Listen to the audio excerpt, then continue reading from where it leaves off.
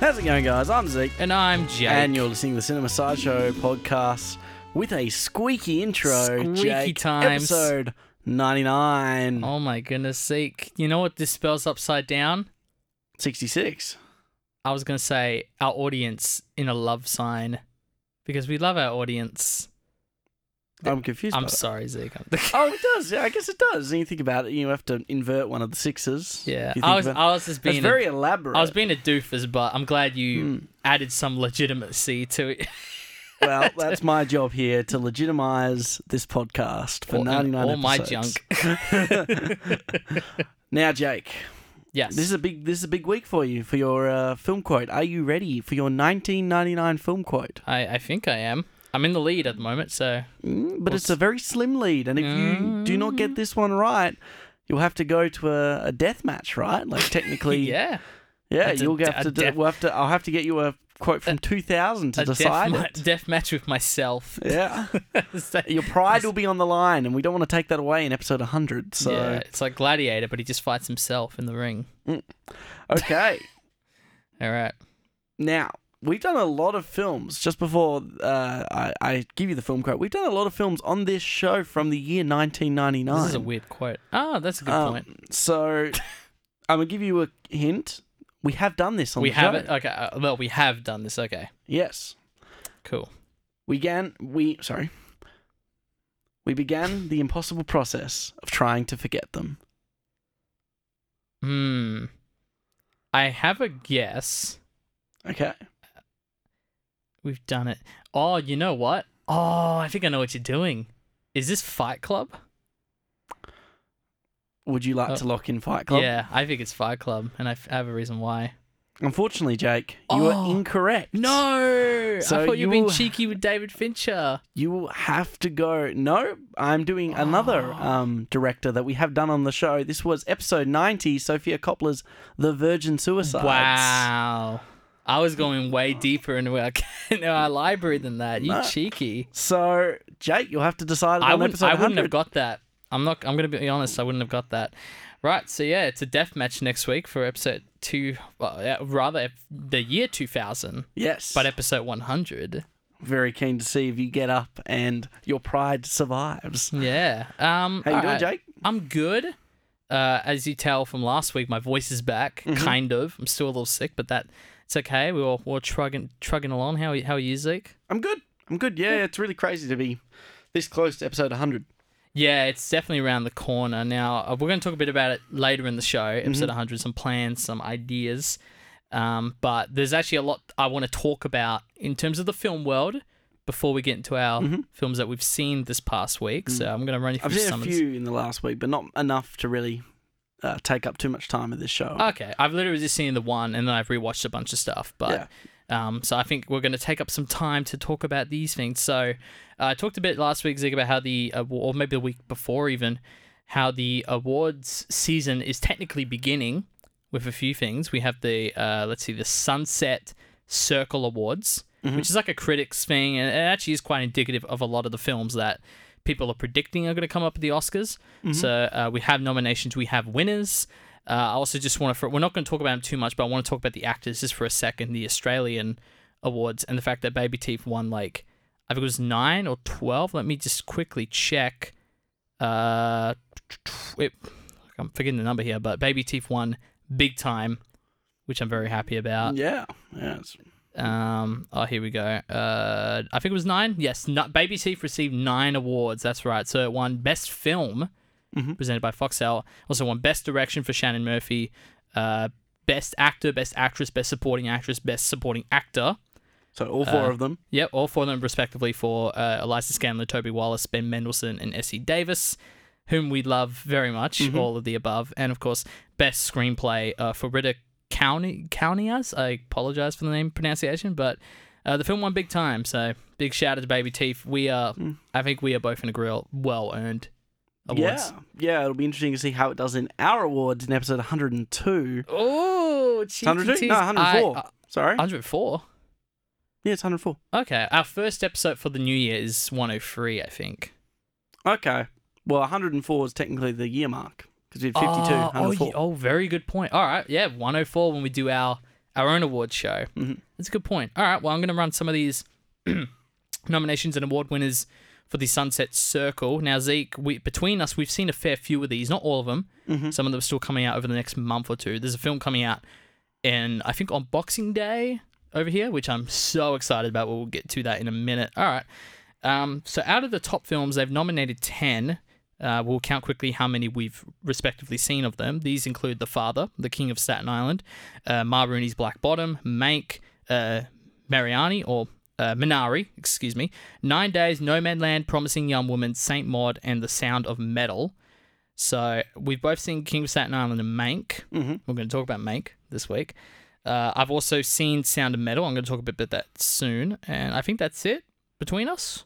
Yes. Yeah, that I can't sounds recall right. any of the other ones. Yeah, I think those are coming out soon. Nomadland is coming out later this month in cinemas. I'm so keen for that. It's going to be amazing. So those were the top film nominations. So Promising Young Woman won. Okay. With Mank being the runner-up, which is interesting. So I think a lot of people are looking forward to Mank being like the big showstopper at awards later this season. But I guess we'll just throw it quickly. What do you think of Mank being runner-up, even though you haven't seen the film that beat it? I'll be intrigued to see the film that beat it. Interesting. I like that answer. Yeah. I just noticed as well the Trial of the Chicago 7 not in this list at all. No. Which is interesting. I don't think they got a lot of love at Sunset, so hopefully they get some more. So for Best Director, we have The Sound of Metal, Darius Marder. We have Mank for David Fincher, of course. Lee Isaac Chung for Minari. Chloe Zhao for No Man Land, and Florence Zeller for The Father. So we've only seen Mank so far for David Fincher. Mank didn't win anything. No Man Land got runner-up, and Sound of Metal, which I watched this morning, got Best Director. Which is very, very interesting. I'm going to run through these until we get... Well, here's a couple. So we've both seen Hillbilly Elegy. Mm-hmm. And Glenn Close and Amy Adams respectively got runner-up nods. Glenn Close for Best Actress and Amy Adams for Best Supporting Actress. Okay. Which I would probably think should be flipped. In terms of their positioning? Yeah, I feel like Glenn Close was definitely supporting. I don't know. Now that I think about it, I don't know, actually. No, I mean... That's a tricky one because I feel like Glenn Close gets more character moments in Hillbilly Elegy than like moments to really, which probably would elevate her above Adams. Adams is very much more she's more a support to what's the main dude's Oh god, DJ Vance. That's DJ the character Vance. / author of the book. Yeah. Yes, he's he's obviously more a catalyst for his character, I think. Yeah. Okay. Yeah, I'm actually kind of coming around on Glenn Close for Best Actress. Again, this is for runner-up. So, Carey Mulligan for Promising Young Woman won for Best Actress, and Best Supporting actually went to Yo-Ya Jun for Minari. So that film's getting a lot of love, which is interesting. I think it's a foreign film. I mean, it's definitely like an Asian film, but I don't know if it's like in English or not. Interesting enough, so Best Supporting Actor, Bill Burr actually got runner-up for King of Staten Island. Really? Which is awesome. That's fascinating. I love that. And Best Supporting Actor went to Paul Raci for Sound of Metal, which I can confirm is a great performance. Okay. In the film I saw earlier today. I feel like I missed one. Did I miss Best Supporting? I missed Best Actor, which actually went to Riz Ahmed for Sound of Metal. So he's the dude. He's the main actor in that film, but he's also the dude from Nightcrawler and The Sisters Brothers, and he's good in that. And Anthony Hopkins for The Father was the runner-up, which is interesting because I've heard a lot of good buzz about that. So a lot of diversity cast getting the wins, which is nice. Because none of these upset me at all. Yeah, so far I think it comes back to. If we can get to a stage where we don't even acknowledge sort of diversity and we let performances do the talking, then that's the way to go, I think. I feel like it comes back to, obviously in the last year with the Oscars, we had Parasite winning, and that was a big, there was a lot of, row behind it being a foreign film. And honestly, we can get to a stage where we don't acknowledge if a film is like, it's not winning or getting recognised because of its diversity and it's being recognised for the piece of artwork it is, that'll be great. So, well, like I said, none of these feel like a stretch. Well, I think that's the important take from what you just said. Yeah, for sure. Some of the other nominated actor and actresses in these categories was Chadwick Boseman for Mulroney's Black Bottom, Ben Affleck for The Way Back, which I think that's a stretch. If we're going to talk about a stretch, I didn't think he was that great in that film. Let's see. Also, Viola Davis for Mal Rainey's Black Bottom, Vanessa Kirby for Pieces of a Woman, Bill Burr for supporting in On the Rocks, which we saw that and we liked him. Stanley Tucci for Supernova. I know that's a film you're really keen on seeing. So he got nominated as well. And Amanda Seyfried for Mank, which again we'll be talking about later, and Olivia Colman for The Father. So those are all people who got nominated but didn't win. Yeah. So going on Best Ensemble, Hillbilly Elegy, The King of Staten Island, Mulroney's Black Bottom, Minari, and The Prom, which is we've seen I think 2 of those. The 2. Yeah, and The Prom comes out later this week to Netflix. I haven't seen that one yet. Surprised Mank didn't get a nod for ensemble. Yeah, it's a good ensemble. Yeah. That's strange. Anyway, so Hillbilly Elegy, you've got the runner-up role, and Mulroney's Black Bottom won, which is really interesting. The Father won for Best Screenplay. No surprises, Mank run for Best Cinematography, with No Man Land being a runner-up. This is interesting. So the score for Minari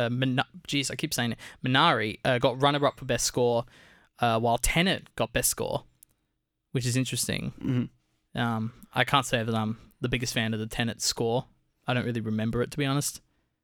I think it's quite intricate, if I recall, but there were other problems with the film that might have oversought the score. I think if we listened to the score in an isolated situation, we'd probably be quite impressed with its intricacy and That's layering. A really good point. There are some very interesting behind-the-scenes videos on how they composed Tenet, which really kind of set it apart because of its experimental nature. And obviously, we remember the scores more from Inception and Interstellar when it comes to Nolan films. And unfortunately, there were other problems with the sound mixing that I actually think take away from the score. No, I think you're absolutely right. If we listen to like the soundtrack and the album in a secluded thing, I think you're 100% right. It will stand out more.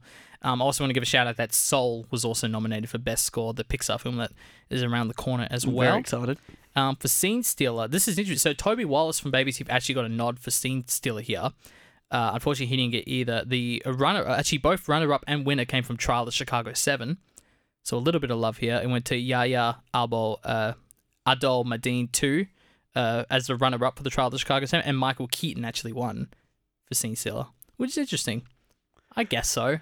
Yeah, I would have gone with something probably from either Sacha Baron Cohen or Eddie Redmayne. I would have probably given something to him. Yeah, neither of them nominated, which is interesting. I would have given probably Redmayne for that sequence about the interrogation, the fake interrogation he gets from... Right. I cannot recall the lawyer's name, but I thought that scene was one of my favourite scenes in that film. Yeah, for sure. I just like seeing the film get nods of any kind, and I think that entire cast is getting... the fact that they didn't get an ensemble mention is kind of ridiculous. Yeah, you know what? Let me just quickly check if they were nominated. I don't think they were, which you're right, is they weren't. That's insane. Yeah, that's a strong ensemble. Yeah, that is the ensemble. I feel like... Because I think Knives Out wasn't even nominated for Best Ensemble at Golden Globes or something. That blew my mind. That is highway robbery. Yeah, I was like, what's going on? All right, the last one I'll just quickly mention. Got love at the Oscars, though. Did get love at the Oscars, that film. Yeah, it definitely got nominated for screenplay, which... Got nominated for a couple of things, didn't it? From memory, I think so. I think got 2 or 3 nods and then I think one JoJo win. got a little more love, though. Yeah. Which is fine. The other one, Director to Watch. I want to give runner-up to Rose Glass for Saint Maud, which is coming around the corner, I believe, from A24, and Emerald Fennell for Promising Young Woman, won the Director to Watch. Surprised Shannon Murphy doesn't get a shoe-in. That was her first. That's a bit of a... well, that's going to hurt. It's going to hurt watching it not get a lot of love. The fact, excuse me, that Baby Teeth got nominated for anything tells us that, yes, it was in the running for these films, so, well. Yeah, but I think for me, it's like, look, you've mentioned its actor dominance, but it didn't really have much to compete with this year in terms of Australian cinema. Right. like Rams is probably the only other mainstream release, and I'm sure Rams got like nominations or probably did in every category. Baby Teeth got nominated in, but it was probably a one-horse race at that Actors Awards, unfortunately. Yeah, for sure. That's my computer telling me that Rams didn't win anything. I'm not even joking. So, yeah, I think it comes back to it's a shame, and it's going to be a shame to see it once again kind of get pushed to the wayside, as it doesn't get counted as a foreign film, does it? No, because it's all in English, so...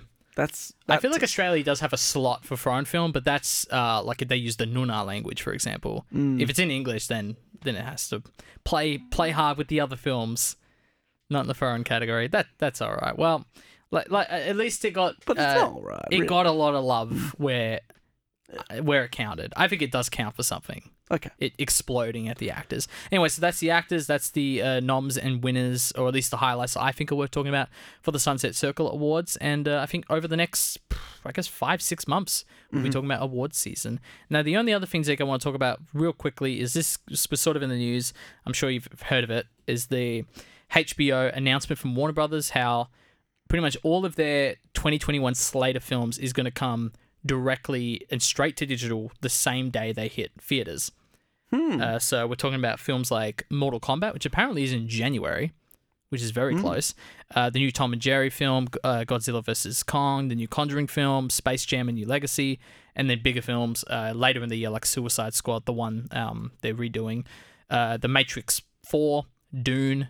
These are all big films, and I think Wonder Woman's also later this month, getting a straight to HBO Max release. Wow. So they've come out, and of course this has caused quite a stir. AMC theaters are very upset about this, as they were with Universal earlier in the year, but I wanted to mention this because this is a big deal in terms of the state of theaters, and this is something that we kind of forget now. We've gone right back into taking cinemas for granted here in Australia, but when I get into arguments with people online about the importance of cinemas, I forget that people in the US, it's so dangerous for them to go.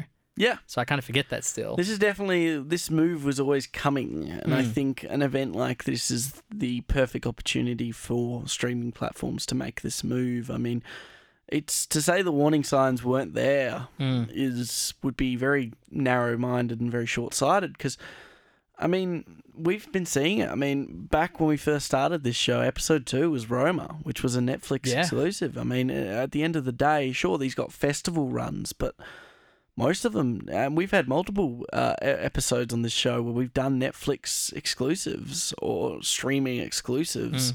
Honey Boy was a Prime release, if I recall. Yeah, over here for sure, yeah. So it had a theatrical run, but it went pretty quickly, went straight to Prime. Yeah, so it comes back to it's only a matter of time until this move was going to happen, and obviously given the current climate of the world in terms of health and safety, this is the perfect time for them to make this move, and push cinemas closer and closer to not the staple anymore, but the kind of a relic from a time and honestly a special occasion where people reminisce on what was. And that means that, we're going to change the way we consume things, I think, because there's going to be not less, well, it probably will be less money thrown at films again, because they won't require as much upkeep to gain the money back, maybe. Yeah, well, you're right in terms of the cost to distribute films would be so much cheaper. They don't have to send DCP hard drives to like 4,000 theaters if they want to play the Avengers. Does that mean you reckon there'll be higher film budgets, or because I don't? No, I'm with you there in the sense that they're just going to take this opportunity to make the entire process cheaper. Yeah. And I think they're going to spend less money on films. If we look at a lot of Netflix exclusives, I mean, obviously The Irishman had a really big budget. Yeah, massive. Massive budget. But a lot of those Netflix exclusives don't have more than 50 million thrown at them. They're not excessive budgets. They're mostly quite pushed under 30, really. Well, when we talked about Trial of the Chicago 7, that was a perfect example of them wanting to do a theatrical release and making the film for about 35 million, and then Netflix bought it for about 55 million. Yeah. So the production company, they made their money back, and Netflix hopefully got the money through new subscribers for that film. They know how they make them. I think it comes back to, it's not just getting new ones, it's retaining the old ones by giving enough films to justify the service rolling over. I mean, I think that's the point of Netflix originals. I mean, I've been a Netflix subscriber for at least 2 years now. Yeah. So, and I've no inkling of getting rid of my subscription because they keep putting more stuff on there too, which I'll talk about and probably bridge into what we're watching this week. I like that. I mean, I've managed to catch 4 films this week, and I think I caught all 4 of them through Netflix. Oh, so there you go. There you go. It's definitely the easier option, and like I had a bit of fun. I'm flipping back and forth between keeping my Prime account or letting it roll over and not, be charged or having it. And it's like it literally just was the simplicity of me downloading and logging into my the Netflix account, which I share with my brother Stan, which I share with my sister, Disney Plus, which I pay for, and Prime, which I've only got temporarily. Just installing all of those into the one spot on my PlayStation was like, oh wow, there's so many options here. It sort of got me excited about having so many films within arm's reach. And I'm, more than most people, love going to the movies. I love going to cinemas, and I don't know how much this is going to affect Australia. I know HBO Max is currently not. I think it's an US exclusive service, which makes a lot of sense because we're probably still going to get all of these films. We're going to get The Suicide Squad and Dune in cinemas, and they're going to get it over there too, but it depends how much money they make off the streaming versions than they do over here. And are they just putting it on HBO Max? Are they doing the Disney Plus where they charge extra for these films?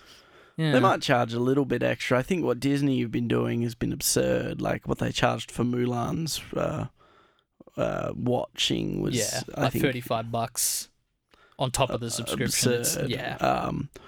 If they started putting little micro things in there, sort of like what they used to do back at Blockbuster back in the day, where the new releases were the one-nighters were a little bit more expensive, an extra $2-3 more. We shouldn't give them ideas, Zeke. No, it's true, but who knows? It's probably only a matter of time until microtransactions come to those sort of things. Fuck. So I managed to, speaking of streaming platforms, I managed to catch another Nicholas Stoller film. So I have been talking about him a little bit in the last couple of weeks. I did watch Forgetting Sarah Marshall. I've talked about watching Get Into the Greek, and I watched Neighbours this week for the first time.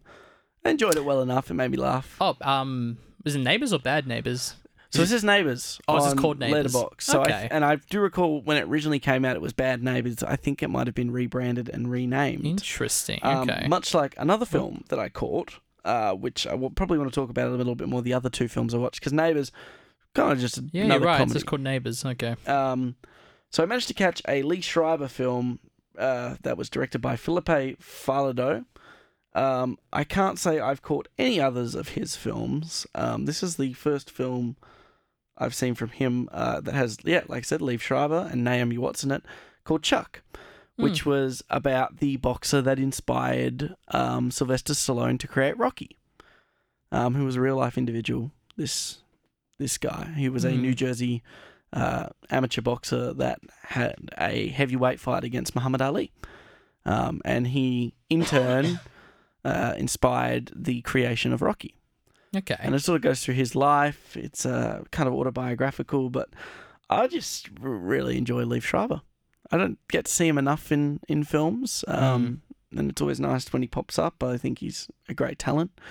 And I found this film kind of entertaining. It was a different take on a sports film. I'm just quickly checking what other films he's in. Man, he's in Isle of the Dogs, Into the Spider-Verse, Spotlight. The guy's busy. Yeah. Very nice. Probably most people would know him from the X-Men Origins film, I would say. That Wolverine film. He's the brother. He does look like him. Yeah, good call. There it is. Yeah, X-Men Origins Wolverine. Oh, goodness. The other film I caught was from Elizabeth Chomko, and this is her only directorial debut from 2018. Okay. And stars pretty crazy for a first film. It stars Hilary Swank, Michael Shannon, the late Robert Forster, and Blythe Danner, who I've seen in a couple of things, and that's called What We Have, What They Had, and I'll just read you the logline for it. Yeah. Family united by the past, divided by the present. A woman must fly back to her hometown when her Alzheimer's-stricken mother wanders into a blizzard. The return home forces her to confront her past. So this film was really interesting. Like I said, really strong.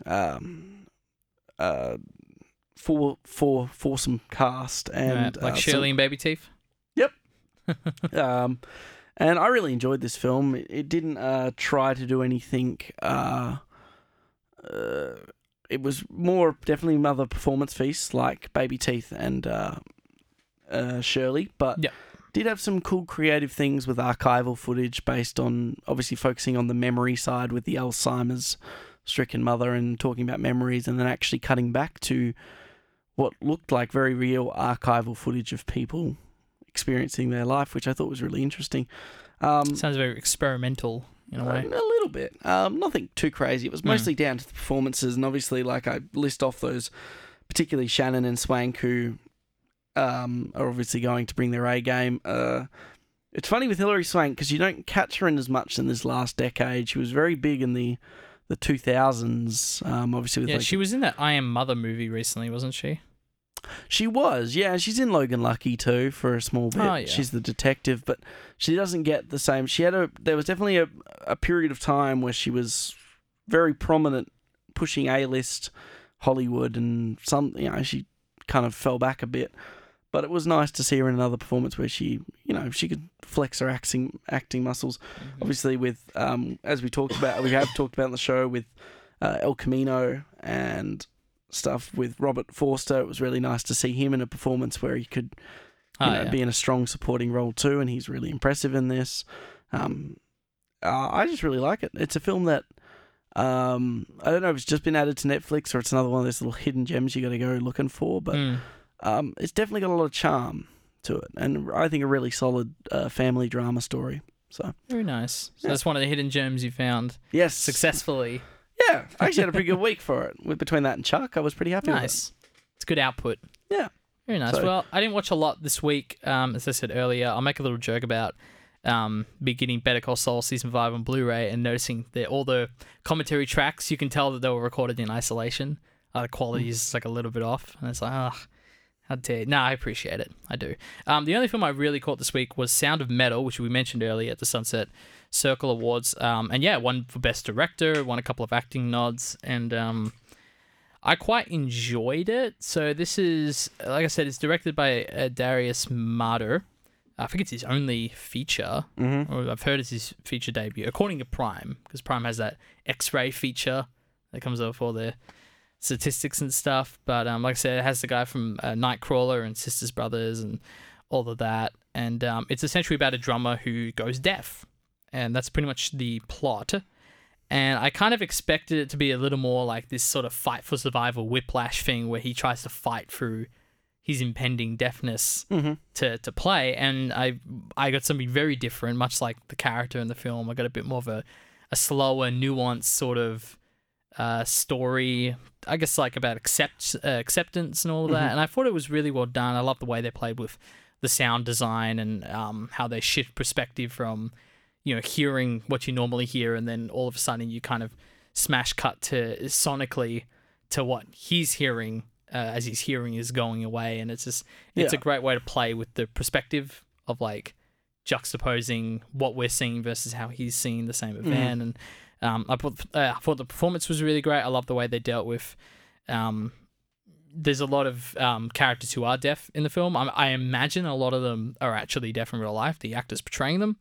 But the way they dealt with that and SAL or ASL, American Sign Language, and all of that, I thought was really well done. And I thought it was a really nifty film. I think Letterboxd likes it a lot more than I do. I think I set it on like a 3.5 stars. I thought it was very good, not amazing.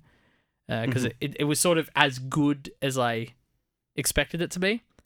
But it didn't like blow me away. Like, when you watch something, you're like, oh my God, this is like incredible. I think that feeling, even though a lot of people I know and a lot of people on Letterboxd seemed to like, they were giving it perfect scores and everything. I thought it was just a nice film. And it's cool to see at the Sunset they're giving it a few nods. But I recommend it. It's on Prime at the moment, so. Well, it's good to see it on Prime. Big contention topic today, talking about streaming platforms and the future of cinema. Speaking of cinema, Jake, have you got any little career updates before we move into our film of the week? Nothing too specific, Zeke. Actually, you know what? We wrapped... well, first off, we wrapped Work From Home, which is a film that the last few weeks we've been talking about, this massive 14-day shoot. We finally wrapped, and everything's looking nice and Gucci. Nice. Very exciting. And I'll have more information about our behind-the-scenes video very shortly. But the other thing I want to talk about is our Soaring Saturdays, like little Saturday videos. We're actually wrapping those up for the year. So we just uploaded our 20th, which is a bit of GoPro footage at the beach. We actually shot a year ago. Now we're taking a bit of a break. I'm hoping next week, or next year rather, to put out another 20 weeks worth of content, but have it all like pre-planned. Because the thing I noticed is like if you're trying to do this weekly content, you end up rushing a lot of weeks. Some videos don't look anywhere near as good as other videos, or you want to go out somewhere with your drone, but you can't fit into your schedule. So I kind of want to try and shoot and edit everything before it releases. Kind of like a normal TV show in a way. No, that's fair. So, what about you, Zeke? Anything new to report? Nothing for me this week. You're on holiday. I am on holiday and I am loving it. So I guess it's time for us to move into our film of the week. But Jake, what are we watching? This week in the show, we're watching Mank.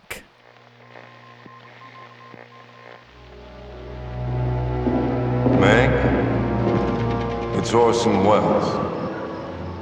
Of course it is. I think it's time we talked. What is it the writer says?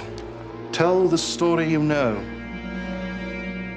1930s Hollywood is re-evaluated through the eyes of scathing wit and alcoholic screenwriter Herman J. Mankiewicz as he races to finish the script of what will eventually become Citizen Kane. Eventually become Citizen Kane, Jake. I added that. Because the script's America. Or American. Yes. Whatever the original script, what they called it. This is a film that just got released to Netflix, once again tying back to our discussion earlier of streaming platforms. And is probably one of those films that, if you looked at the start of the year, was definitely one people would push Oscar buzz towards. Yeah, and I think people still are. There's a lot of people. This is high on their list for Best Picture. It won, or got runner-up for Best Director, or I think. Yes. No, yeah, or one of the either Best Picture or Best Director. I can't remember which one. It was one of the two. But people have been very excited for this. This is David Fincher's first film in about 6 years. Mm-hmm. Of course, he's done Mindhunter and. Yes, he's not gone into hiding. No, he's been busy. He's working on stuff. House of Cards, of course, the first couple of episodes, and then what was the Sex Robots something animated miniseries thing? Oh, Love, Sex and Robots. Yeah, I think that was him as well, or he did something with it. I think that's an anthology, so he might have done an episode on it. Gotcha. So you're right. He hasn't been in hiding, but it's been a while since he's done a feature film. I have definitely been pushing the last couple of years. Where is my next David Fincher feature film? We finally got it, and this is a huge film. There's so much to talk about in terms of the way it affects David Fincher personally, in terms of his style and his personal connection to the writing of the film, in terms of the history of Citizen Kane, the writing of Citizen Kane, this film as its own entity, the release of this film. This is huge. And I've seen it basically twice. I watched it in a theater a couple of weeks ago, and then I rewatched it today mostly. I had to sort of skip a few scenes, Zeke. I was leaving you on scene for a little while, but I felt pretty confident saying that I very much liked it more the second time around. I think there's a lot to like. There's a lot to pick at. And between our friends, we've had people who like it, people who weren't huge on it. It's divisive. I'm just looking at the reviews right now, and interesting. There's some very it's all over the place with how people feel about it. So I'm not too surprised by that. That's not too surprising. Well, so when did you watch it first? A few days ago? Well, just Saturday. I watched it Saturday. So what's your initial takeaway on I enjoyed it. I actually was really excited. Now, bear in mind, on the Friday, Jake had already watched this film prior, as we talked about. I see where you're going. Yep. He did provide me a very interesting YouTube video on sort of the production context behind the making of Citizen Kane. Yep. So there's a video on YouTube from the Royal Ocean Film Society. The video is called "The Controversy Behind David Fincher's Mank," and I sent it to you because I thought it was incredibly valued in terms of the context. You're right, behind the making, the writing, and the post of Citizen Kane and the authorship of it. It's not a long video. It's 12 minutes long, so it's really quite nifty to just give. Just that little bit of, because this is going to tie back into our discussion of the film. Yep. This film takes the route that Fincher has taken a couple of times. He's taken it with, like we said, Social Network and Zodiac off the air, which it's very much tying to a real life event that occurred and sort of filling in the blanks, because a lot of it's very subject, he said, she said, which the other two, both Social Network and Zodiac, sort of do the exact same thing, because obviously, depending on the perspective, which he does really well, in particularly Social Network, how perspective influences the story. and it's not exactly a perfect recapture. It's very much told from the perspective through the court case, and even I think Jesse Eisenberg comments on his character. Well, Zuckerberg talks about the subjectivity of everyone's perspective. And I think Zodiac captures a very similar thing where it goes basically off case files and constructs a narrative sort of around that and the obsession with the myth of the Zodiac Killer, whereas this one captures the writer that very quietly is put in the credits of Citizen Kane as the person that wrote it, even though most people would, obviously not even know who Herman J. Michaelowitz was prior to this film, I think. Well, especially in comparison to Orson Welles and his fame as a filmmaker.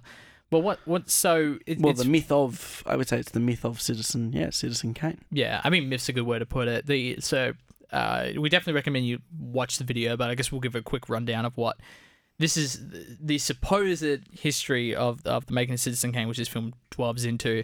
And it's based around an essay, a very controversial essay written by Pauline Kael, I think Kael, who basically went on. The essay is pretty much talking about what this film is. The narrative of this film is pretty much mostly... the spine, definitely the thesis of that essay reflects kind of what, I would say, not quite what this is, because she basically says that he wrote it purely and solely. Right. In her essay, whereas this film is saying he wrote the first draft, but I think still implies that the development comes over time. I guess the implication's there, because I sort of took it as it was very much the script was based on this essay and this essay alone, and I think Fincher can be given a little credit here because it was written by his dad, his late father, Jack Fincher, in the 90s, and of course a lot of people have tried to contest this essay and say, oh well, Orson Welles did this and that, and I get what you mean with the film. Well, there were counter essays. There were two essays by Bogdanovich, which we actually talked a little bit about on The Other Side of the Wind. Okay, because he does feature in that, and I think I also talked about on the documentary They'll Love Me When I'm Dead, which is the documentary on Orson Welles. It wasn't an episode of the show, but that elaborates a little bit more on Bogdanovich's relationship with Orson Welles as sort of a tutor-student complex. Interesting. Between Welles and Bogdanovich. And he's the one who wrote the first counter-essay to Cowles, in which he basically said, no, he took the first draft and then developed it. And he wrote, and obviously there were some audio excerpts in which he said he wrote his version of the script, and Mank wrote his version of the script, and then they sort of he took what he liked from that one, and then took what he liked from his one. Compiled it all together. Yeah. Yeah, for sure. I feel like this film doesn't represent that, though. You're right, it could be inferred afterwards. But they do infer the fact that Mank's script was absurdly too long. Like, it was 350 pages, which then they infer that Orson does take that script, and this is spoiling the film, but it's also a real life event. So it was talking about the real versus the fiction that this movie muddles with and plays with. But I think Fincher does that really well in both The Social Network and Zodiac. It's sort of, like I said, it's sort of the subjectivity of filling in the blanks. I mean, you can't say that The Social Network was point for point exactly what happened in real life. This is just, at the end of the day, they are all fiction films based, and that's why you put based on a true story, not this is a true story, because unlike a film like American Animals, where they get the real life people to physically present the narrative in a more documentary format that makes it very close to reality, this film is told, however, well, the writer, in this case, David's dad, Jack, perceived the story. And I think you're correct. I think it's definitely taking a more pro-Mank side on this, and definitely frames Orson as this sort of silent antagonist. He's easily the villain in many ways in this film. We'll get to it. But I would say he's not the overt villain. I would say, if anything, it's the people in the past are the ones who are more framed as the film's antagonists. People like Charles Dance's character, and the people that shape the what the story is based around, and how the story is influenced by the past events that Mank has experienced with this company, the falling of his at a MGM. Yeah, I feel like it's all sort of toppled, but I'm thinking even just in terms of the scripting of Orson Welles coming in at the beginning, and this is even cinematically displayed when he's like in this big coat, he's out of focus, he's got the maniacal laugh a little bit, but even towards the end, they sort of have the one-on-one battle for authorship, or for credit, rather. I feel like those are the scenes that tell me, like, here's the one-on-one, here's the antagonist representation, I guess. I get what you mean. Like, there's a lot more going on than just, Mankiewicz versus Wells. Like, I get that. Absolutely. But, it's the politics of cinema. Sorry? It's the politics of cinema. Yeah, well, it's always... This is what when I first saw the film, I walked away so surprised at how little this felt about Citizen Kane. And it's more about Herman J. Mankiewicz being sort of this social and political outcast with the people around him and with Hollywood, and sort of... He's out of touch with the industry that he's in, basically. Yeah. And the changing, sort of consistently changing landscape, and honestly the fickleness of cinema, I think. And we'll probably go into like highlight scenes in more detail, obviously, when we get there. But some of the scenes in this film where it's mostly just a compilement of rich upper class people having no clue what's really going on with the outside world, discussing the outside world. That's a great scene, especially it's like the first birthday party scene where they're talking about politics, and they're so unaware of what's happening in Germany with Hitler and all that stuff. And then, but even that scene, I kind of laugh in how much like Gary Oldman is like the hero who's he knows what's going on, and people sort of are like, well, no, like he's talking about concentration camps, and people are literally asking, what's a concentration camp? Yes, like. It's fascinating that how we're positioned in this way, and I find it intriguing that people aren't a big fan of this film. Maybe because of its slow, methodical pace. Maybe it's a very cold, slow script, and that threw me off the first time I watched it as well. That's interesting, because I actually never found the pacing that much of a problem. I thought it was way better the second time I watched it. Okay, I was like, this is going way faster than I remember it going, because like I kind of knew what to expect. It wasn't. It's not a film about Citizen Kane. It really isn't. No, it's funny. I actually think it's a completely different take on the cinematic apparatus that we're used to, and I kind of like that it's talking more about, like I said, the fickle politics of creativity and the industry, and how it's not necessarily about filmmaking. It's about all the stuff that leads up to filmmaking, or all of the sitting around at parties and talking and pretending to care about what everyone else is thinking while the world around them and the people below them are suffering, and the decisions made by these people that are not filmmakers but businessmen. Like, that's a big conversation, obviously. Yeah, especially with the head of MGM. I didn't realize how prominent he was in so many scenes until I rewatched it, but I mean, he's the one that literally asked, what's a concentration camp? Yeah. You're right, these are different people in different games. Yeah, in this room. So I mean, and I find that really fascinating in a different way. But I would say it's cold, and I would say it's not the most approachable film by any stretch. People comparing it to Roma a lot, which I said to you, and since saying that, I've seen other people start to compare it to Roma. So I guess in terms of like, will it win Best Picture? Is it approachable? Black and white, kind of coldish, slowish film. I don't think it's a great comparison. I don't think it is either. Right. I think the only thing I can really find is they both got really good cinematography, and they're both in black and white. Yeah. That's pretty much all I can give for that. I think Roma completely talks about a completely different... Roma has more heart, I think, as well. Yeah. More emotion. Definitely more emotion. This film's, I would say, is probably closer to more struggling artist films. I mean, I would say... I find this way more close to something like, I would say, probably Pain and Glory, or stuff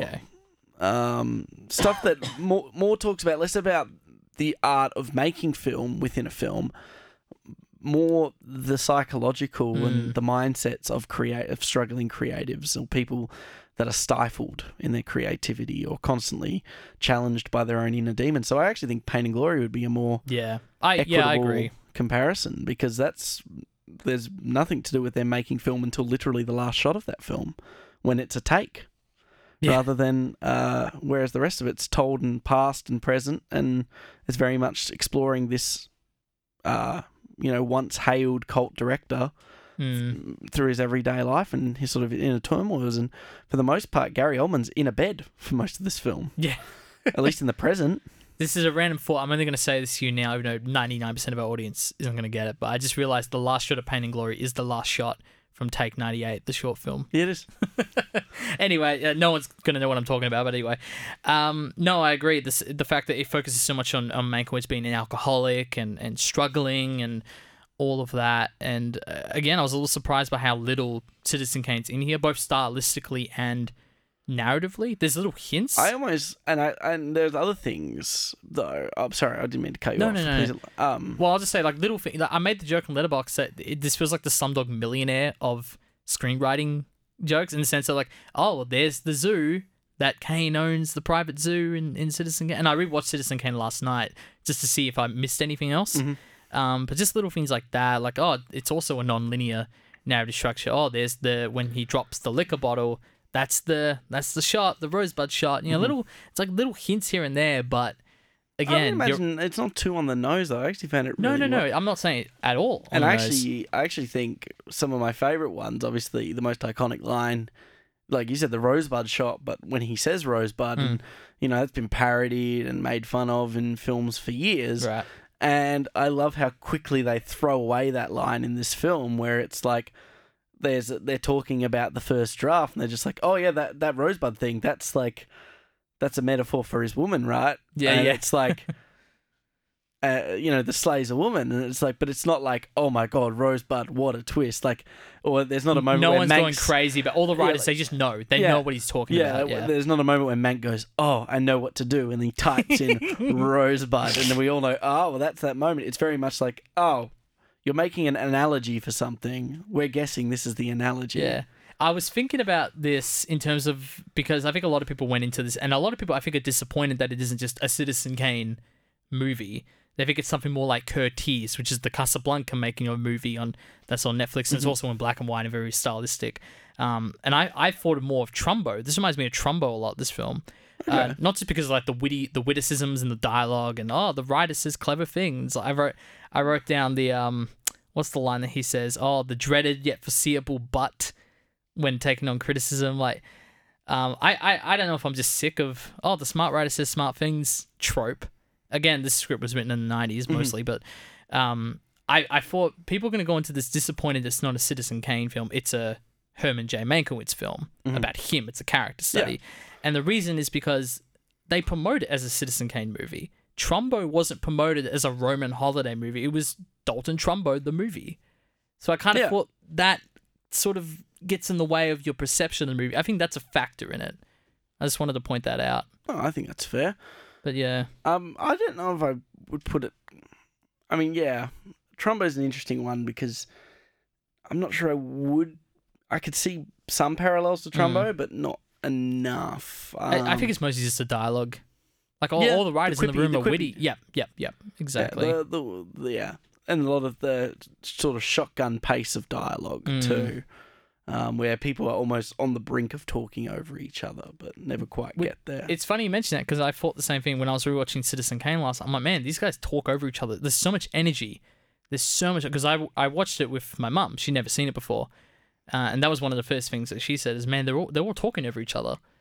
And in my filmmaking brain, I'm like, it's because it's all long takes. They can. Yeah. But then you watch something like Mank, which is sort of trying to be an authentic 40s film. And you're right, they're on the brink of overlapping, but they never actually do. I found the energy to be really slow compared to something like Citizen Kane, where everyone's yelling all the time. Yeah, I would say it's more stage play. Because stage play, very rarely will they overtalk each other. Yeah. Because you only get to hear everything once. So it felt like it, and to be honest, a lot of 40s, 50s films take that more stage play-esque way of dialogue delivery because the mixing was much harder to do back then. So you had to make things very clear, this person saying, and it's also like the actors, most of them were conditioned for stage theatre, so to enunciate their lines more clearly and concisely so everyone could hear what they were saying. I know people nowadays, they complain that, oh, too many actors just mumble their lines. And it's like, oh, well, it's because they can nowadays. Yeah.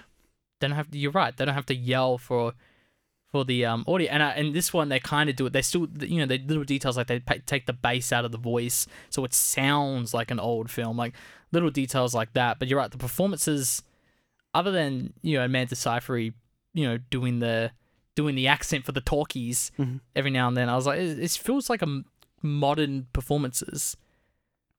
That's what I thought. I don't know. I thought, yeah. I mean, I didn't. It's interesting because, like you said, they like from a sound mixing point of view, the fact that they took the bass out. Yep. I saw that sometimes, but I didn't feel it all the time. I thought it was actually not that consistent, and it almost would have been nicer if they had murkied it up a little bit, made it even more messy. Yeah, a little messier. Because if you watch back 40s films and stuff, I think the guy, I'm not 100%, the person they got who played Orson Welles. Tom Burke. Or Burke. Was a very good I don't know if they maybe mixed in Orson. He was perfect. But that voice was hauntingly good. Yeah. Compared to the original. Like I can't do it at all. There was sometimes it got a little out, but right. When he was calm, his angry was probably not quite as, but the calm, the charismatic when he's just talking normally, yeah, that was like scary good. Yeah, he was so good, and he kind of has a different look. Like he's got a bit more beard than you used to see Orson Welles in Citizen Kane, for example. Yeah, well, in a lot of his films, he never had a lot of beard. Touch of Evil, he's got a dirty stubble, but never. Well, that's never probably had a what it goatee. was then. Because I think that's what they were shooting in those first phone calls, is they were shooting Touch of Evil, and that's why he's on the phone to make. I think that's what's going on in that scene. Touch of Evil's not 100% because Touch of Evil didn't come out to 56. Oh, okay, maybe we're thinking of a different. But he had a couple of films in between. But Touch of Evil has like a very infamous story that I can't quite recall off the top of my head. I'll quickly check because I feel like it's in here which film he's doing at the start of the film, but because he Heart of Darkness. I'm thinking of Heart of Darkness. Okay. And then he raps that. I think that's his radio play. Yes. Sorry. Yes. Not a. That makes sense. Yeah, because Citizen Kane's his feature debut, I believe. Mm-hmm. Yeah, that makes sense. Because it comes back to his childhood prodigy title, where he. And I find it really interesting to kind of, because this is what it comes back to. I think what these films are trying to do, all three of them between Zodiac, Social Network, and this one, they are trying to take these mythical figures, because obviously, and try and kind of.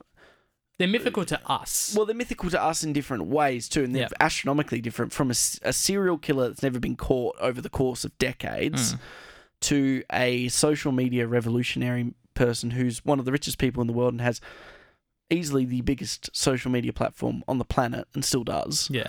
And, you know, and obviously, you know, one of the most iconic filmmakers of all time, and trying to give a bit more context that they weren't, trying to almost take them a little bit off their pedestal. Right. And that comes back to in Zodiac, although they catch someone and it's not the Zodiac killer, they do give a self-perceived human face to the Zodiac killer. Exactly. It may have been a misaccusation, but we eventually do get someone they think is the Zodiac killer in that, which humanizes this mythical legend.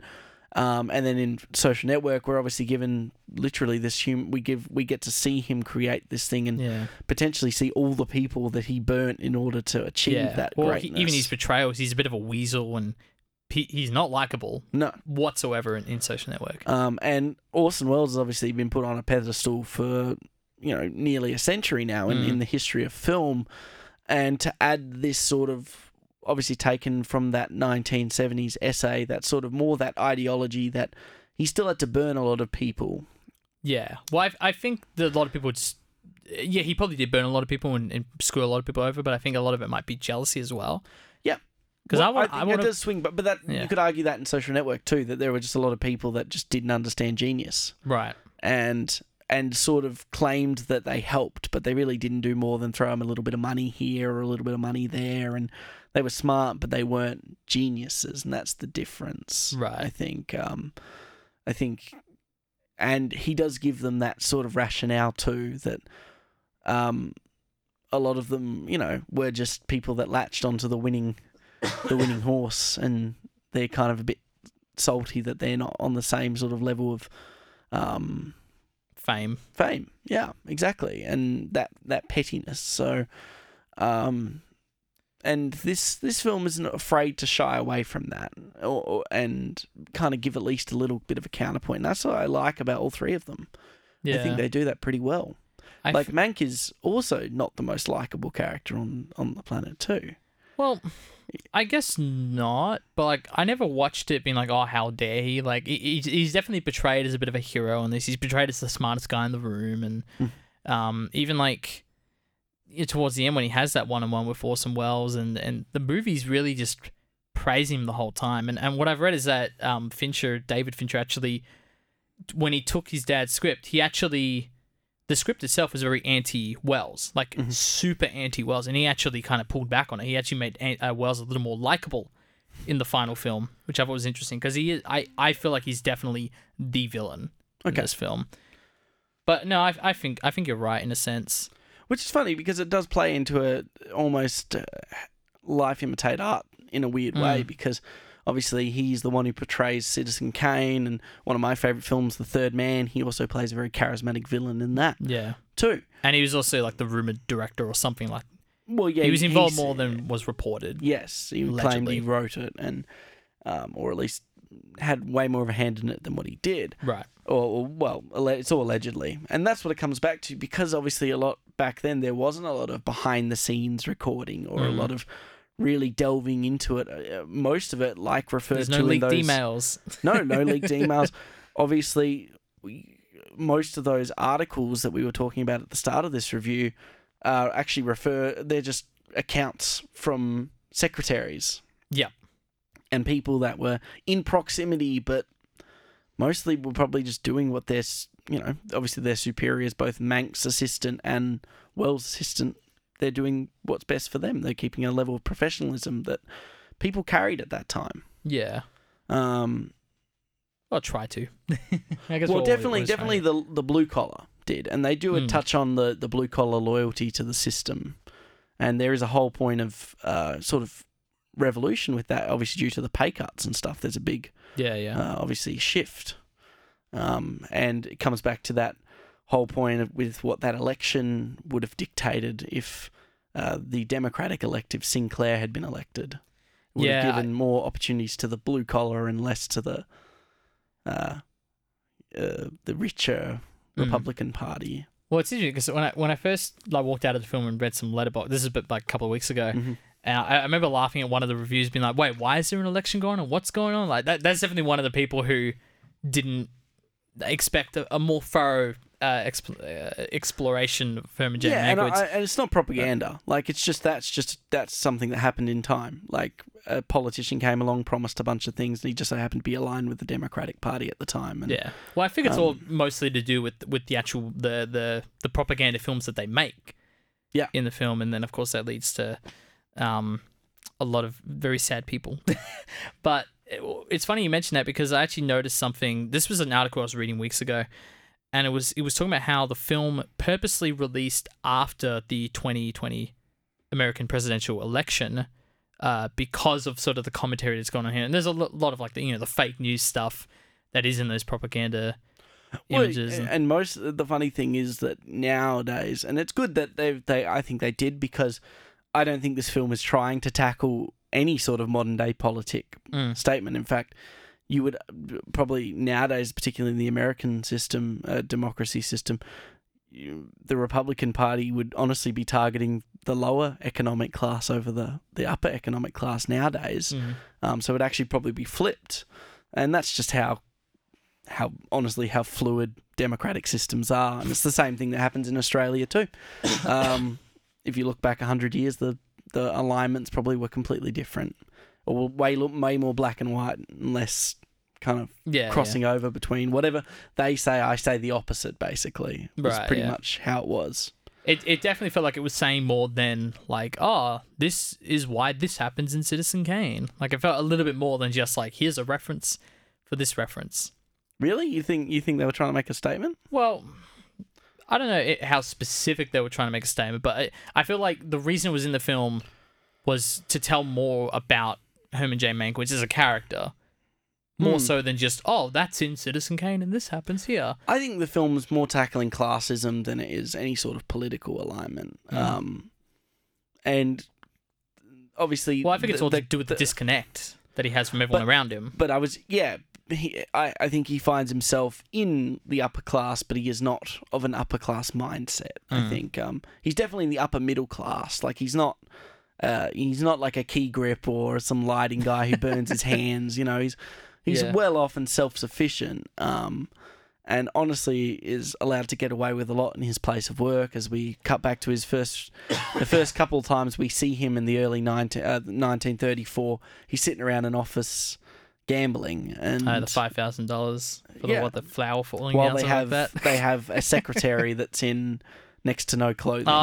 Typing. That threw me off. I was like, So, like I said, he knows how to have fun, but he's far from someone who's poor. Like, he's allowed to just throw this money away or aimless gambling and stuff. But again, I think that instead of saying the same, that's more just to show us who he is as a character, that he is a bit problematic. He's alcoholic, he's a gambler, he's destructive in that way. But it's like, I think that the film is more trying to, show his classist disconnect rather than political sort of stuff. He's politically but I think that's aware all in there too. Yeah. But I think what they're suggesting is those who are in the upper class are politically unaware, and the only reason they vote for the party, the non-Sinclair party, is they vote for the party that's going to keep the money in their pockets, make them not be accountable for taking care of the lower classes, and that's where. So had it been the opposite, had Sinclair been a Republican, the exact same story would have been told, I think. So I think it's not as directly on the nose as obviously modern day elections are. It's more showing that they were voting for the party that was going to keep them rich, basically. Whereas nowadays it's a little bit more tribal, I think, than what it was back then. Whereas it very much was the rich want to stay rich, and they're politically. They like having opinions, but their opinions are not educated and they're not aware of what's going on in the world around them. And they make that very apparent long before the election scene in those opening party scenes. Yeah. I want to talk about this in a sec, but the only reason I mentioned that it was a conscious decision to release it after the election is because we've reviewed two films very recently that consciously released before the election, The Trial of the Chicago 7 and Borat's subsequent movie film. Yes, and which most of them were met with a lot of people taking swings at them for being very propaganda towards one political wing or the other, Is that like an actual criticism? I'm not saying they're not like left-leaning films, but... No, it's not a critique on my part, but I'm saying I haven't heard anyone say that. We probably go through Letterboxd, mate. And look fair at enough. You'll find anything. Yeah, it's a good point. Anything that takes a political stance that doesn't align with someone's political beliefs will always be met with some form of criticism from the other side. Yeah, it's pretty spot on, I guess. It's Michael Mooreism.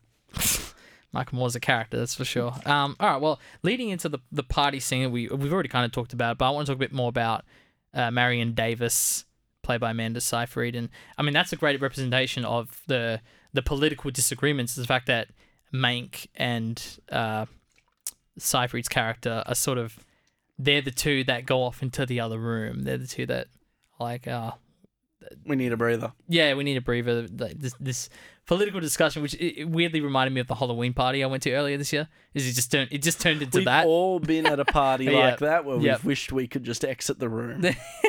It's just like it's got a little too political. The best part is when there's 30 people, you can exit without making too big. Yeah, exactly. Well, I think this is a great segue into their relationship because one of the things that the video we talked about on YouTube earlier goes into is the relationship that Mank and Davies has, and how much he in the film he very much disputes it, and there's been a lot of disputes. And I think even Orson Welles has disputed this himself. But the fact that the character in Citizen Kane, Susan Alexandra Kane, is based on her, and the discussion of was she his Rosebud and that whole thing. I thought it was very interesting, especially on the rewatch.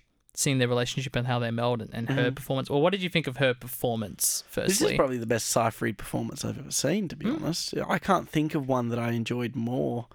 I didn't really care for her in Les Mis or any of her real singing roles. I haven't seen that one yet. That's probably, if you were to ask people what their favourite Seyfried performance, it's probably something tied to the musical films that she's in, Mamma Mia and Les Mis too. That's fair. She's in oh yeah, and I forgot she's in A Million Ways to Die in the West. Unfortunately, yeah, that's the kind of most of the films in at least the last decade she's found herself in those sort of films. Ted 2. I mean, Mean Girls is a big one, but you're right, that's a comedy as well. It's not like an actress she's very flex, that film. Particularly back then, she was very early on in her career and definitely took a back seat to... I think it was her first film. Oh, there you go. I think, yeah. She definitely takes a back seat to McAdams in that film. And Lindsay Lohan. And Lindsay Lohan. So I would say this is probably the best thing I've seen her in. I think she's incredibly charismatic. I think her timing's really good, and she just makes a really good classic Hollywood visual. I actually think... Yeah, she looks great in the role with the hair and everything. Well, I'm watching it, and honestly, all I'm thinking is, man, she would have been really good in La La Land. Like, I forgot she can sing, and she probably learn how to dance. If she can't dance, I don't know if she can dance. But right. I mean, I thought Emma Stone was great in La La Land, but yeah, of course. You're wondering why Amanda Seyfried is in La La Land now? Yeah. Oh, that's fair enough. I mean, I really like her in Mamma Mia and Les Mis, but I don't really like her. I'm not the biggest fan of Les Mis, the film. But I don't think a lot of people are, though. Am I wrong on that, or? I think it's a bit all up in there. I think some people really like it, some people don't.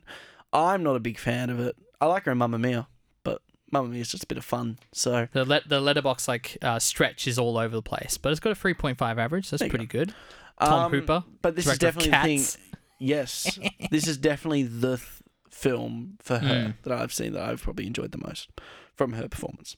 Yeah, no, for sure. It was fun to. I think she's great in it as well, and it was fun to watch Citizen Kane after watching this film for the first time and seeing the similarities between the character that's portrayed in Citizen Kane versus the portrayal of Marion Davis by Amanda Seyfried in this film, where it's like, okay, well, we're seeing how similar they are. And of course, I think the offense is meant to come from the fact that in Citizen Kane that she's a bad singer and they can't really fix her singing, and she's a bit of a... She gets elevated because of the levity of her marriage to... but she's always getting reviewed bomb, isn't she? Yeah, but she's always getting roles. I think that's the... Yeah. Well, she gets more shows around the country and stuff, I think. Obviously, they're going to, like you said, in real life, they did deny that was indeed the case, but obviously you can't. But I think the film also says, well, there's enough, and and the best part is with the film is we can directly see the correlation between the character that Mank and if you believe it, Wells developed, compared to the one that and we get to flesh out their relationship a bit.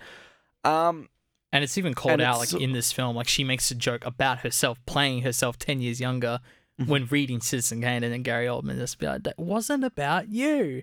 And I like the little arguments they have. It also acknowledges potentially the egotism of people believing that it's just them just because I know that person. Are they writing it about me? But there's more. It's not just her saying that. It's like a lot of characters. It was a full rumor, and this was like a real rumor as well. If you actually go on Miranda Davis's letterbox in her bio, that's actually a whole paragraph is how she was believed to be the inspiration for that character. Yeah, I think it just comes back to there was probably quite a few people that were in that position back then. I do think the writing and I think we talked about this on our review for Citizen Kane. Everyone feels like caricatures. They're very doesn't feel like Citizen Kane. Yeah, it's very performative. Yeah. Everyone's obviously, and the whole thing for that is trying to demythalize Kane as a person. Charles Foster Kane, trying to deconstruct him, and that's the whole point of that. And it's funny seeing a film deconstructing the deconstruction, basically. Yeah, again, that's where my Slumdog Millionaire joke comes from. Yeah, in a way, but you're right. It's just the meta-ness of it. watching this performance, trying to be this performance of this performance. But I thought this film was not at all pretentiously acknowledging the apparatus of film. Like, it wasn't like... Like I said, it wasn't someone sitting at a typewriter. In fact, they completely skip over most of his typing. It's just comes back to him occasionally when we need to come back to him. Yeah, and a few discussions. But even just stylistically, like... Yeah, it sits in black and white. There's no montages of him writing the script. No. Even Trumbo has those as well. But I agree, because like stylistically, it's there with like the Q marks in the top right and stuff. A little shout out to Fight Club, I suppose. I love the flashback bridge. Like, with the text coming up, yeah. I thought that to me was cool. a very stylistic way of doing the flashbacks, and I really liked it. Because that adds to the meta-ness, and I think that it's not tacky too. I reckon that was David Fincher just adding that. I don't think that was written in. I mean, David Fincher decided to have that come really up good on way of bridging it. Really good way of bridging it. Yeah, because it even has flashback in brackets. Yeah, on the type up. But it's not like it just helps bridge the narrative a little bit more. It makes it. I thought it was and sort of, I thought it was a really clever way to do it. I remember the first time it came up, I was like, oh, that's nice. And it made it really easy to understand what was going on in the narrative. And I actually think helps with the pacing a bit more. Because every time it came up, you knew you were about to be revealed more information that would contribute to the script that he's developing right now. Yeah, for sure. And I think the fact that this film is not linear really helps its pacing. Well, that feels very much like an ode to Citizen Kane, and that being a very early non-linear film or narrative. And there's even a line in this film where the guy says, like, the writing's great, but your story's going back and forth. And he's like, oh, welcome to my brain, or whatever. Yeah. Like Gary Oldman says. I thought, in terms of the way it was shot, like, I thought there were too many smooth camera dollies and pans, or just a little too smooth if they're trying to go for that 1940s aesthetic. There is a lot of those types of movements in the 1940s. Those there kind is, of but dolly it just tilt. felt too clean. You know what I mean? Maybe a little too clean. Like, there could have been it would have been nice to have. I don't know if they were done on manual dollies or they were done with a stabilizer or something. It would have actually been nice to take the stabilizer out and have that little.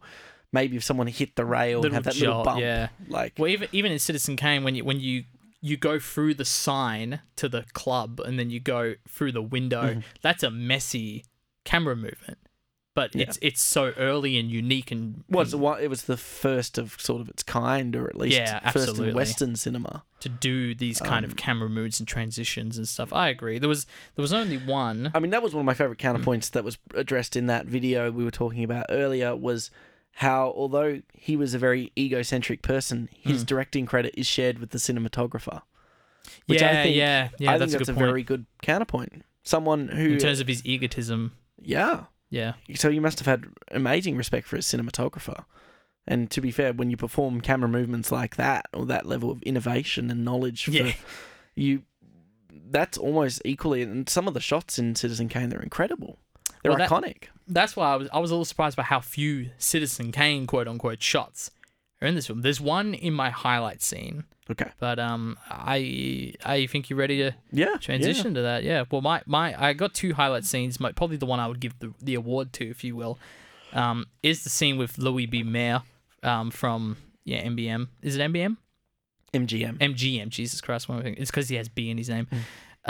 It's a scene when he does sort of that Sorkin walk and talk with Mank, and it leads into him walking into doing the speech for his workers about cutting their pay in half or even less. There is a Citizen Kane shot from, I think it's like on a Dutch angle or tilt up from the staircase, and it's looking down, and it almost feels fake, the enormity of the crowd and then the stage that he's on. It kind of felt fake, but in that classic way where I was like, this feels like a Citizen Kane shot, and I love it. But even just his performance in that scene, Arles Howard, I think that's his name. He did a great job. I love that character as well because he's so full, and he's like, I only accept stories that make me cry or give me emotion. I feel emotion up here, and right there. He does a little grab. And the other scene I want to give a quick shout out to is towards the end when Herman's friend Shelley, he has the gun, and we're worried, is he gonna hurt himself? And he takes the bullets, and just the way that scene was played out when he returns the bullets to the wife, and she has that reveal. Box. There was that whole box, bang. It's like, that was cool. Yeah, that was a really cool execution moment. Definitely my highlight scene is probably... That was a double entendre, Zeke. What was It was a well-executed scene. Yes. Oof. My highlight scene would have to go to probably. There's a couple of little odes, like little shots that bring me right back to that grounded 40s feel. Okay. Prior to the car accident, the projector shot they use. Oh, when they're driving. It's a very great pickup. Yeah. Yeah, I loved that. I was like, okay, I'm in the 40s here, and everything from the start being like the credits in the sky, pushing down. Yep. Yeah. Everything about that. There were some shots that I actually liked that are way more not early Orson Welles, but definitely touch of evil Orson Welles that are painted in there. The top angle, low, like that high angle looking down observational movement shot. A couple of those are quite prominent in things like Touch of Evil and stuff like that. But it'd have to be the Fallout fight scene when Mank finally with Welles, where he declares he wants credit. Yep. And we really get to see the grandiose Orwellian sort of ego burst, which he does show on films quite a bit, but obviously it's very much a life well, this is meant to be him. He's himself in the scene, Yeah. And I think that one mixed in with the meeting they have where where Mank goes, I'm burnt out, and just before Wells leaves, he goes, it's the best thing you've ever written. It's just a really nice, like, pick up and pay off sort of situation that they both know they're on the precipice of something special. Yeah. And he wants that credit, and it leads to that outburst in which when he's about to storm out, he's like, oh, well, Kane needs that outburst. He needs that sort of level of fight, so we know he's not the good guy in this story necessarily, or it's shattering this prodigy illusion. And I think what that's trying to infer is Kane is not just a representation of this business tycoon character that we think is based off, but it's actually kind of also an ode to Orson Welles'... Yeah, a bit of himself in it. Yeah. Which I think that Welles might not have seen when he was performing it, but I think Mank might have seen something that Welles might not have. Or maybe he was, and he was not afraid of shying away from his own image, basically. Some inspiration in there. Someone with that level of an ego probably wouldn't be afraid. Yeah. Tom Burke does a great job as also. Fantastic scene. Yeah. I agree with you. Should have got an ensemble nod at Sunset. It's crazy he didn't. No. Between that and like Chicago 7, I'm a bit baffled. I don't know what they didn't like the social network, apparently. Exactly. No worries. Well, Mank is currently out on Netflix, and that's... I think it's still screening at Luna as well. It actually is. They were doing it at the outdoor cinema. Oh, sweet. Mm-hmm. Very nice. Yeah, it's if you really want to see this in the theatre and you live in Perth, then Luna, they're still screening this on the big screen. I'm going to be honest, I didn't get too much extra out of the big screen thing, other than just like paying attention. Yeah. I'm not on my phone on Netflix. Well, speaking of cinemas, Jake, what's new in cinemas and streaming platforms this week? This is a fun week, Zeke. Let's get into it. Fun times. On Netflix this week, we mentioned it earlier, but Ryan Murphy's The Prom drops. Also, season 6 of Vikings, which is already out in New Zealand, but comes to Australia this week. And season 1 of Alice in Borderland, which I think is based on a manga series and follows an aimless gamer and his 2 friends who find themselves in a parallel Tokyo playing sadistic games for survival. So, intense. Yeah, it's interesting, stylistic. On Stan this week, you have Mulholland Drive, which I think is already on Netflix, but I think I've already read that. Who knows with Stan anymore? And 2015's Concession. Also, a new miniseries begins, I think today, episode 1 drops, called Your Honor, and it stars my boy, Bryan Cranston, who plays a judge who must face impossible choices when his son is involved in a hit-and-run case. Damn. So I think as a judge, yes. I feel like that judge would not be appointed to that case. You see, that's my exact reaction too. So there must be some deeper plot, or it's off to a bad start already. The plot, the actual log line doesn't make sense. We'll find out. I think there's something about like mob dealers and stuff involved as well that I elected to scrap from my reading, but that's fine. On Disney Plus this week, you have High School Musical, the holiday special. Have you ever seen High School Musical? No, I've never seen it. Yeah, people are shocked when I say I've never seen them. Like, a lot of people have seen those movies. I don't know. Classics, if you go to Hoyts this week, you'll see the Will Ferrell film Elf. and Rocky. Rocky's not a Will Ferrell film. Rocky is Rocky, the original. And at Luna, you can watch Bong Joon-ho's Memories of Murder as well, which I think is one of his better films as well. And Akira Remastered in 4K is also at Luna. And finally, new to cinemas, I'm really excited to read this one, Zeke. The Furnace. To escape the outback, a young Afghan cameler falls in with a mysterious bushman on the run with stolen crown and gold. This probably is, out of all the films that we've ever talked about on the show, other than like films that we directed ourselves, this is probably the closest to home. We have friends who worked on this film. Yeah, it's pretty crazy. Yeah, it's very exciting. Yeah, I'm keen to see how that'll turn out. Yeah, we're definitely going to... I'm actually in talks to do something very special for that film for this podcast, but no promises. Okay. Who knows what I'm able to do, but it's very exciting. Please watch that film. We have friends... connections. Yeah, pull those connections, baby. Please watch that film. It looks great. It looks really great. I got to authentically say that. It was also the only Aussie film to go to Venice in the last year, so that's pretty impressive. That is pretty impressive. With Baby Teeth last year. Or the previous year. Also, this week, an reimagining of Roald Dahl's The Witches, starring Anna Hathaway and directed by Robert Zemeckis. It's good to see he's still working. Feel-good Aussie film Crackerjack, and from Wednesday the 9th through to Sunday the 13th, the Revelation Film Festival is running at Luna. I'm going to be trying and catching as much as I can. I want to thank Ian Hale for giving me gold passes. Zeke, you're not even going to be in the vicinity. Unfortunately not. No, I'm going to take a little break down south. Oh, very excited for you. Yeah. I'll be bit watching of R&R. Yeah. No, you need it. You worked on way too much the last few months. But I'm very excited. So those are things that I'll be talking about on episode 101. There's actually a lot to talk about. Yes. On 101. Because for all our milestone episodes, we like doing pre-recorded episodes. So because you're traveling, Zeke, episode 100, which is you're right, it's a very strange episode to do a pre-record on, but you got to do what you got to do. We want episode 100. Yeah, of course. Be on time. It's our celebratory episode. It's actually probably a little better than some of our other pre-records because some of those I was gone for 5 or 6 weeks. So yeah, this is just the 1 week. This is just and we're going to be doing it pretty close to the day it would have come out anyway. So yeah, it's not like we've already done episode 100. Like we are recording that in correct order. Yes. It's just we're recording earlier than we like to usually. Yeah. But that's fine. Of course. So that was all you had for...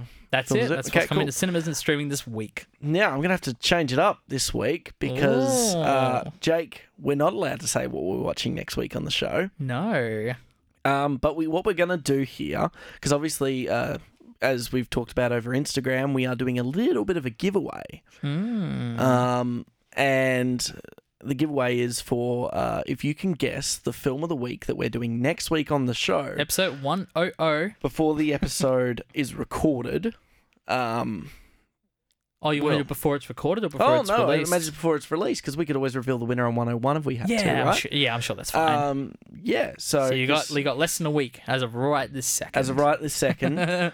So we're going to play you a little bit of the trailer for that on the show. Cheeky. So if you can, that'll give you a little bit of a hint because right now we haven't got a right answer yet. So we'll give you that little bit of the trailer, a little bit of snippet right now. And if you can message at ZekeMH or at Jake the Clicker on Instagram with your answer, you can be in the running to win the 2 Blu-rays from any of the first 100 episodes that are not that are actually available on DVD. Yeah, of course. That we can logistically get to you. Yeah. But as you said in the video we recorded for this separately, it's all up for discussion with the winner once they're selected or found or whatever the case. But So Jake, do you want to count us into the trailer? Yeah. All right. So everyone, next week on the show for episode 100, we're watching Insert Title Here.